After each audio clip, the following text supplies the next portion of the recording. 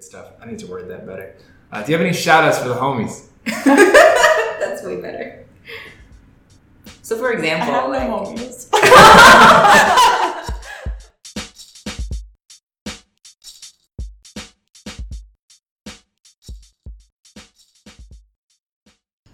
Hi, I'm David. And I'm Sufei. Thanks for tuning in to Neapolitan Podcast.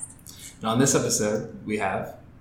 Hi, I'm Olivia Lin, and I run growth and operations at Socratic. We have an AI-powered homework helper app.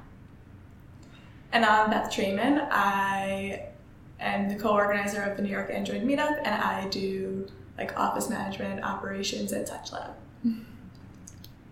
Actually, Olivia used to work at TouchLab too, doing what Beth does, so we thought it would be interesting to have them here talking to us about their experiences with meetups and screening speakers, stuff like that. She's back. So the first question that I have for you guys is, what was your first meetup experience like? And we know, I don't know if you remember your first meetup experience, Olivia, because it was a while ago, right? Yeah, I'm sure Beth is really fresh in your mind because it was 2 months ago. So maybe you guys could just discuss what that was like. Sure. So I joined TouchLab in 2013, and that job description had mostly been for a part-time event coordinator. And I saw Kevin's post on Craigslist. So I said, hey, I could totally do that. I'm good at organizing things. And I applied and I got it. And the meetup was my priority. But of course, we were really small and really busy. And Kevin had been handling a lot of the business. So he was kind of like, yeah, just come to the meetup, figure it out, and you'll eventually start handling more and more of it. And I was like, okay, sounds fun. The first meetup that I went to was at Amplitude, and it was an interesting experience. There wasn't much structure. It just seemed like it was a really casual hangout. Kevin had gotten 5 speakers to speak on a panel, and they basically did a Q&A style, and they went down a row and asked questions of each speaker, and they were all Android experts from different companies. And it was a great experience. I thought it was, just a really nice community for the first one. I think there was maybe 70 people who came out that night, and that was kind of my first dose of the Android meetup when Kevin was still running it. And I was really impressed by the number of speakers that he had and how many people turned out, and the awesome office. And I do remember also the swag. That was pretty cool. There was also swag at my first meetup. So my first meetup experience was much more recent. And by that point, Olivia pretty much had a very structurized organization to it. So as far as planning it, it was pretty easy and straightforward. Our hosts and sponsors were all super responsive. And I think most surprising was when I actually got to the meetup and seeing who was there, what they spoke about. And it was definitely a learning experience. And then in the middle of it, I had to turn to David and make sure I was understanding what they were speaking about. But yeah, it's been really nice to get to know the community as briefly as I've been here. But yeah. So for both of you, I guess, was that your first exposure to tech talks based on Android? Yes. Yeah, for sure. Yeah, definitely. I'd never been to one before. I know, Beth, there was a moment at the first meetup that you went to where you looked at me and you were like, so is this how it usually is? Because I know we turned to each other and we just looked around the room and we're like, oh, there are 2 women here. Yeah, so my first meetup, it was myself and one other female and probably about 85 white guys. And I knew about diversity in tech being an issue. I didn't fully understand it, I guess, until it was right in front of my face. Yeah.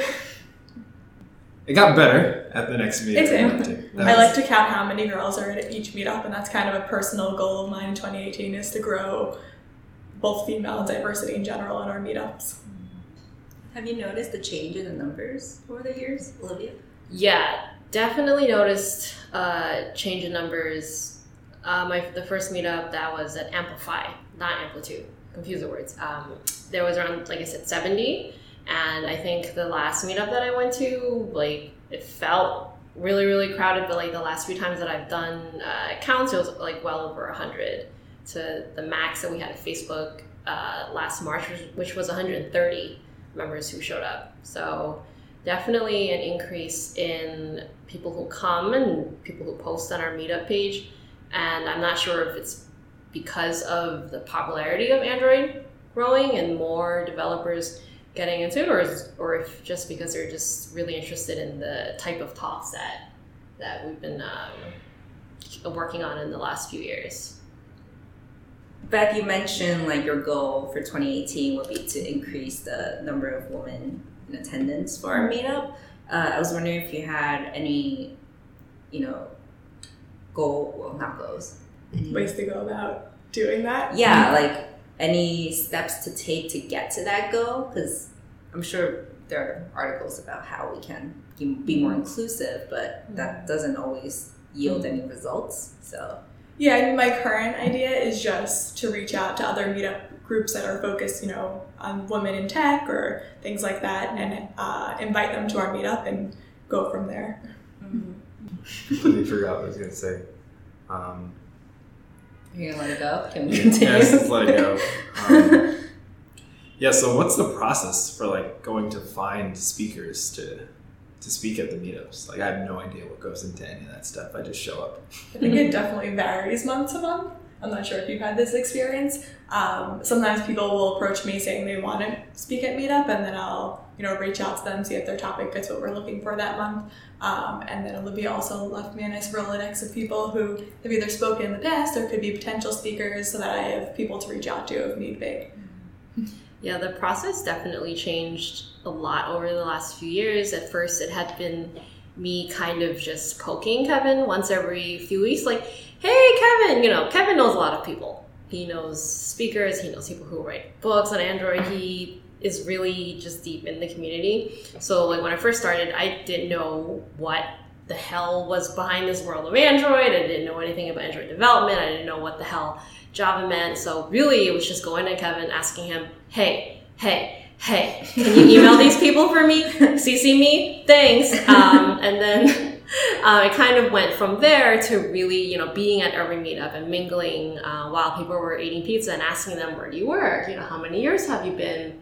And try to gauge their expertise and, if they're comfortable talking and if they're social, and kind of dropping really passive aggressive hints like, hey, you come to our meetup and, we love having you come every month. But if you ever wanted to, share about any interesting projects that you work at your company, like, oh, you work at Birchbox, like, tell me, like, what did you work on recently? Was there anything interesting that you found out about that project? Any new libraries that you could share and really get them to talk to me that way? And once they did, I put them on my Rolodex. And I follow up once every few weeks to be like, hey, we need a speaker in like 3 months. You want to, what do you think about potentially giving a 15-minute talk, And those people were usually really open to it because they know the community. They come every month already, and they know that speaking gives them like a platform to really, share their experience. And eventually that's what it became. It went from pestering Kevin to being able to talk to people and turning them into potential speakers.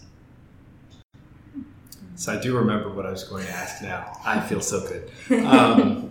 So I know this was your first DroidCon, Beth, and I know TouchLab as an organization, we weren't as involved with all of the operations and running it. But I know for selecting speakers for this year, Kevin, he actually asked some of us for some input on what talks sounded good and things like that. So I was wondering the ideas behind wanting to get more women and people of color to speak at these big conferences and stuff like that. Like some of the approaches that people go to finding these speakers and having them on. So for example, I believe this year there were talks of having, of not showing the names for people who give submissions and choosing just based on the content of their talk and deciding who is going to talk in that regard. So like, what do you guys think of these types of approaches to that? I personally think it's kind of sad that it's even at the point where you would have to take a female's name off of the talk to give her equality against the man. If that is what's necessary to get more females speaking at events, then I guess that could be a good method. I think inviting more people, more females, and giving that type of culture to our events is the route I would rather take. Yeah, I mean, it's kind of a complicated issue. Like how do we get more speakers? But then you also have to think about why aren't there more females in computer science, and why aren't more of them becoming Android developers? And you can think about it in that way, or you can really concentrate on the overall process then of trying to find female speakers. And what is it? Awareness? Is it really tweeting more? Is it reaching out to colleges? And I feel like there's so many different rabbit holes that you can go down, but there isn't really the best way to figure out the larger issue at hand.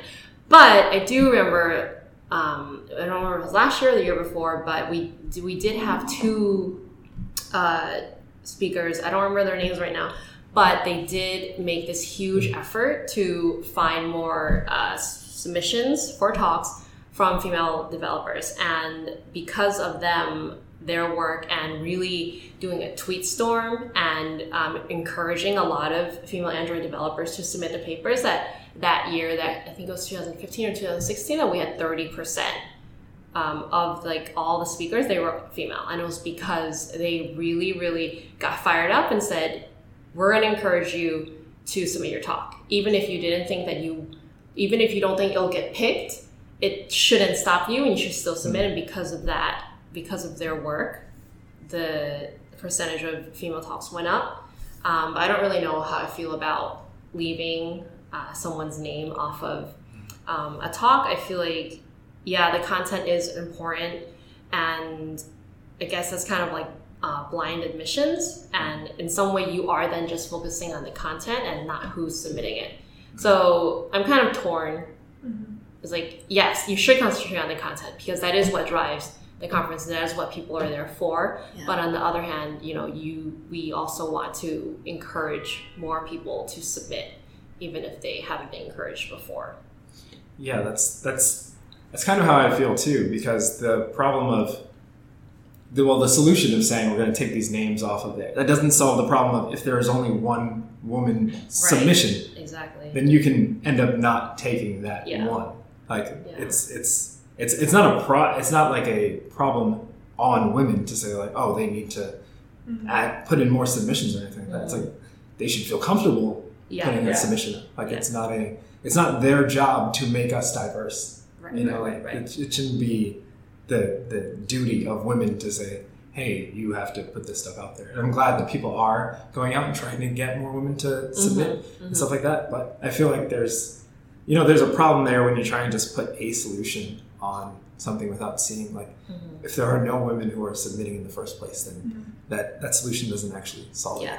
Yeah. I think the most that organizers can do is to try to cast as wide as a net as they can, and not just tweet from their own handle, but really what Beth is trying to do, reach out to maybe the Anita Borg organization, where they do have a huge community of sisters, not sisters as an SIS, sisters as an SYS, because they're all computer science oriented females and students, and really cast as wide as net. So then when the submissions come in, it's not just 99% men, it's we have a huge variety, and ultimately you hope that affects the number of female speakers at the end, but also the variety of talks, because you don't want just the same talks. You want as much of a different experience level and as different topics as possible. Well, speaking for myself, not for all females in tech, but I feel like I hold back from volunteering to speak or teach when the opportunity comes up, just because something that Lee said in the last episode really resonated with me about how she's carrying the torch for Black female engineers. And I feel like all female engineers feel that way, because the fact that we have to talk about diversity and including more women and people of color, we are carrying a torch for a specific group of people. And like you said, if there are only 30% women at a conference and that's considered a lot. Me going up there, I feel like I have to be great and amazing and better than everybody else because then it'll encourage more women to do it. And that lack of confidence, I guess, prevents me from, trying to get up on that stage. And I don't know if all women feel this way, but that's how I feel. And I agree if you could encourage more women to show that they don't have to be perfect. Like, their talk doesn't have to be perfect. Just the fact that they're up there, says something about our community. That would be a great encouragement. Yeah. It's definitely a huge amount of pressure. Yeah. I remember talking to one female developer one time, and she was just like, why do I have to give a meetup talk? Why do I have to feel more pressure than the average white guy next to me to have to give a talk? Like, I just want to code and I want to go home, and I don't want to have to feel like this social responsibility to do more just because I'm female and because I happen to love code. And I get that too, so it really is complex, but it's also, trying to find as many people who are scared and have never spoken before to really, and I feel like through the meetup especially, you give them that like first try, because when you're talking to a friendly community, then maybe that'll open up more doors to maybe they feel like they can refine their talk at DroidCon or something. And, I think, giving them that opportunity is just really, it's really nice. Yeah, like we've talked about that, I think, after the first episode, where we just like randomly kept talking for like another hour, and we were like, about like meritocracy and stuff, like bringing back to what you said about feeling as a woman, like, I mean, I feel the same thing as like a person of color, to be like, I have to be, like, I can't mess up because it's gonna be like, of course, so like this idea that people go into it thinking like, it's like these people are speaking because they are the best. And it's like, sometimes it's like, no. Just someone who wants to talk. Yeah, someone who wanted to talk, someone who had something to talk about. And this, like, that feeling of saying, like, I'm not the best, so I can't give a talk. Yeah. And everyone feeling like these are the best talks because they are talking. It's, like, that's not necessarily what's always, it's not a one-to-one. Yeah, but like what I hate though is when we put speakers up on pedestals. Like, I don't think we should, just because you are this awesome person who have all these talks to give, and it doesn't mean that they're better than anyone else. And I do feel like in some areas, it's like, oh my God, like, you're this great hero who people idolize. And I'm like, yeah, but it doesn't mean that they're better than you, right? Like, you are different, and just because you don't want to be as public doesn't mean that your work and what you have to contribute is anything less than what they give. And I think that that's just like big hurdle, especially with these huge conferences where like people like speak regularly, right? And their work enables it. But just because you don't speak doesn't mean you are any less than them, and doesn't mean that any talk that you're going to give means less than what they are doing. And I think that has like a big part of like the speaker fear. And like, I've spoken at events before, and it's like, please don't like put me on a pedestal. Like, I'm not any better than you, I just want to share my experience, but it doesn't mean that, holy crap, she's doing everything right and she has all this amazing advice. Like, advice is always your own view. It's what I would do if I were in your shoes, and it is never like, I'm not considering everything. It's just what I would do. So I feel like once people like get over that, then they'll have the confidence to be like, this is what I did. This is what you can try. And if it works for you, great. If it doesn't, sorry.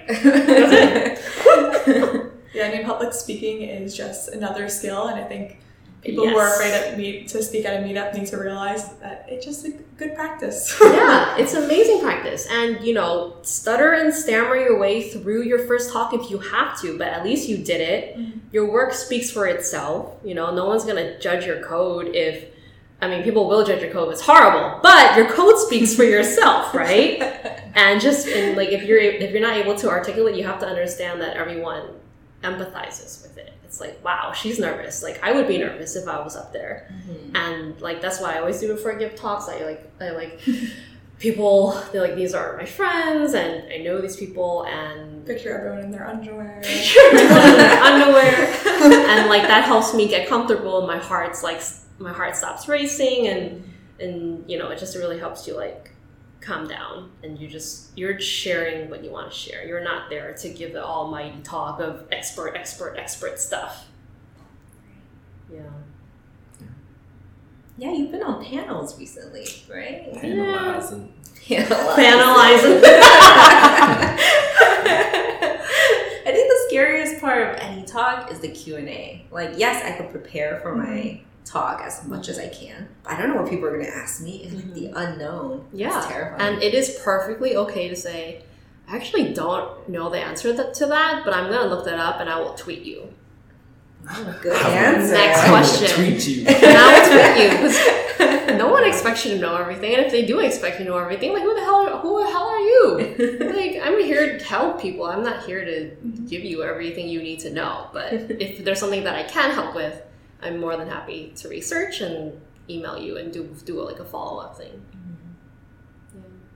Olivia, do you have any lessons you've learned over the many years you've worked at Touch Lab, and you know, being an essential part of our community that you want to share? I guess the biggest takeaway is that I really liked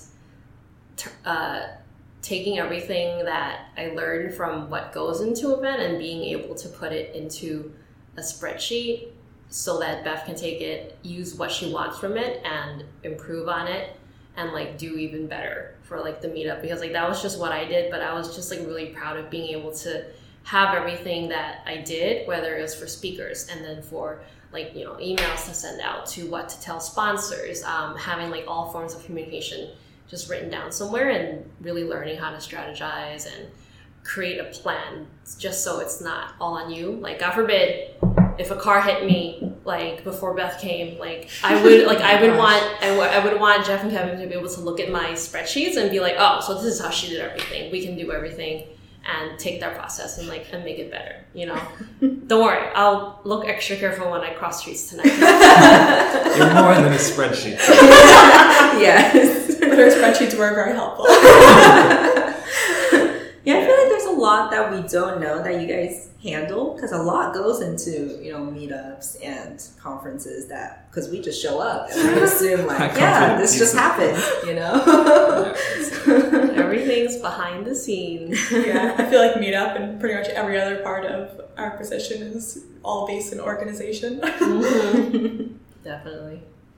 So I know over the years, Olivia, you've scanned a lot of resumes, tech resumes, and I know Beth is just starting to scan tech resumes. I was wondering if you guys have any like pet peeves, what you look for, like how can somebody trying to apply for a tech job get their resume more recognized, like top of the pile? I mean, I feel like for everyone, there's definitely pet peeves. You know, I hated grammar mistakes. I hated when one bullet point dot is bigger than the other bullet point dot. But, you know, that's just things that I know. The same way. Like any formatting mistakes, I'm like, really? Yeah. Like, I just want to know, like, what was the most important for me? And, you know, whenever I look at any resumes, whether it was at this job or my other job where I had to build a team of community managers, it's really like, how much effort did they put into this resume? Or did they just send the same damn resume for every job? Big pet peeve is when someone applied for a job and they had the wrong company on their resume. So it's like, if I can see that you put effort, if somehow you tied your experience to what we are looking for, maybe you went that extra mile and said, oh, like, I see you guys work on this. Well, here are my skills that apply. Cover letters really stood out to me. I mean, I feel like for, you know, development, there's a huge demand. So if you don't have one, like most people like wouldn't really have a cover letter. But for those that did, like even if it was like a junior developer, like I would say, hey, like this person's really putting in effort. They really, really want to be here. And for me, that counts a lot. It's like, yeah, we want you to have expertise, but if you show me that you really want to be here and you care about what we're doing, then that just like tips it a little bit more in their favor. And I would also, for, you know, interesting projects, if I could see a lot of code or repos up on their GitHub, then I could see that they're really trying to show off what they can do. And I also looked at LinkedIn's, Twitter's to see how active they were. Yep. It's just like an overall package. But most importantly was, how much do you want to be here? And what skills are you really trying to show me that you can bring to this job? Yeah, I mean, I agree. First of all, I was surprised by how much in tech people do not give cover letters with their resume. I think this is probably the only industry where that's not a requirement. I did not. I did not. How did you get this job? I'm still wondering. And going back to what Olivia was saying about the effort put into applying, like, yes, we want to know what skills you have, but how your resume looks and, you know, how you're presenting the information, I personally think matters in a, you know, maybe not as much as other things. And the other thing that I think I look at is some people just put in resumes that only include the keywords that we have like in a job posting and nothing else. And it's like, you're clearly just writing the exact things that we are asking for. Gaming the system. Yeah. People also don't put, you know, say someone did a boot camp or something like that, and they don't have any other relevant tech experience, but they might have other work experience, and they will not put it on their resume. It's like, I want to know that you've had a job and you know how to work in an office environment. Mm-hmm. So even if it's not tech related, they should still include it. I mean, that might not be what everyone thinks like, but I personally think that's important. Yeah, because in every job, like, communication is important. Right. Teamwork is important. If you can tell me you've worked in teams before and you had some kind of success, even if it wasn't coding, that still counts for something. So do you guys have any shout outs for anybody in the tech community or anyone that you work with that's, you know, doing great stuff? I need to word that better. Do you have any shout outs for the homies? That's way better. So for example, I have no homies. Just an example, we just like shout out to I want all of this to go in. my friends. Oh, I'll shout out Peter Chislett because he has saved my life through my first few months at Touch Lab with answering all my questions. Peter's great. Yeah. Also shout out to Peter Chislett. Because he is a hidden foodie and he kept us well fed. He still does. It's true. Good one. My twin. Yeah. Well, thank you guys. You're welcome. Yes. Thank you, y'all. I shouldn't say you guys. Clearly, I'm the only male in the room. Shouldn't say you guys. Thank you, y'all. Thank everyone here for coming in. Yeah. It was a pleasure being here, guys. Thank you so much for inviting me. Thank you. I was thankful. Now you have to thank us. I can't wait to hear this and everything's like sliced up. Oh, We're getting better at that. Yeah. Don't worry. And trust me, when you listen to your first few ones and you listen to like the 15th one you do, you guys will see. You're learning. You're learning. And remember, it's not about the end goal. It's about the journey.